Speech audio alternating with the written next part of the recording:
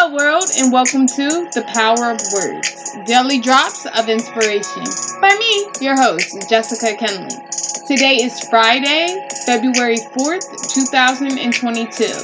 I will be reading from Until Today by Iyanla Vanzant.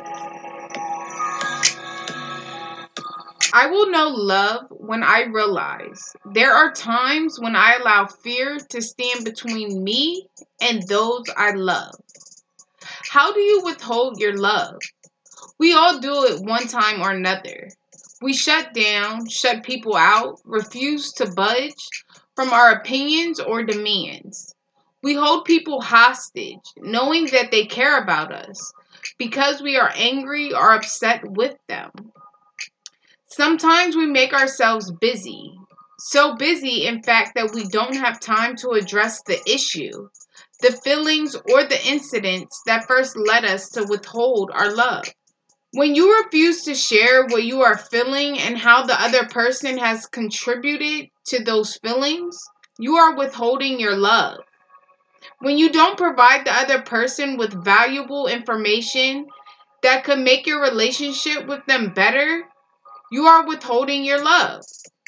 When you allow the fear of being hurt, the fear of being rejected, the fear of looking dumb make you act like you just don't care, you are withholding your love.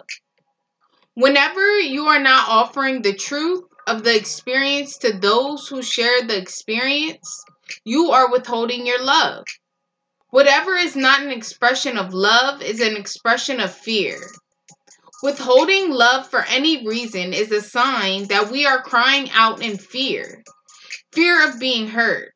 Fear that our love will not be reciprocated. When you find yourself backing up, pulling back, withdrawing from another person, ask yourself, why am I withholding my love? What you are likely to discover is that there is a hidden fear forcing you to do something you would not like to have done to you. Until today, you may not have been aware of the ways and the reason you withhold your love. But just for today, stand in truth. Do what is loving. When you feel afraid, acknowledge and admit it. Then love yourself through it.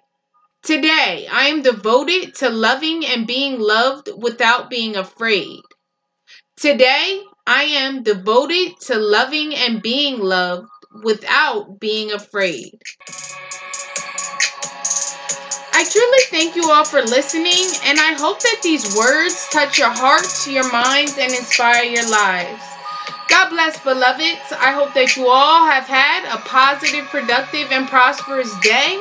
And have a great weekend. Thank you.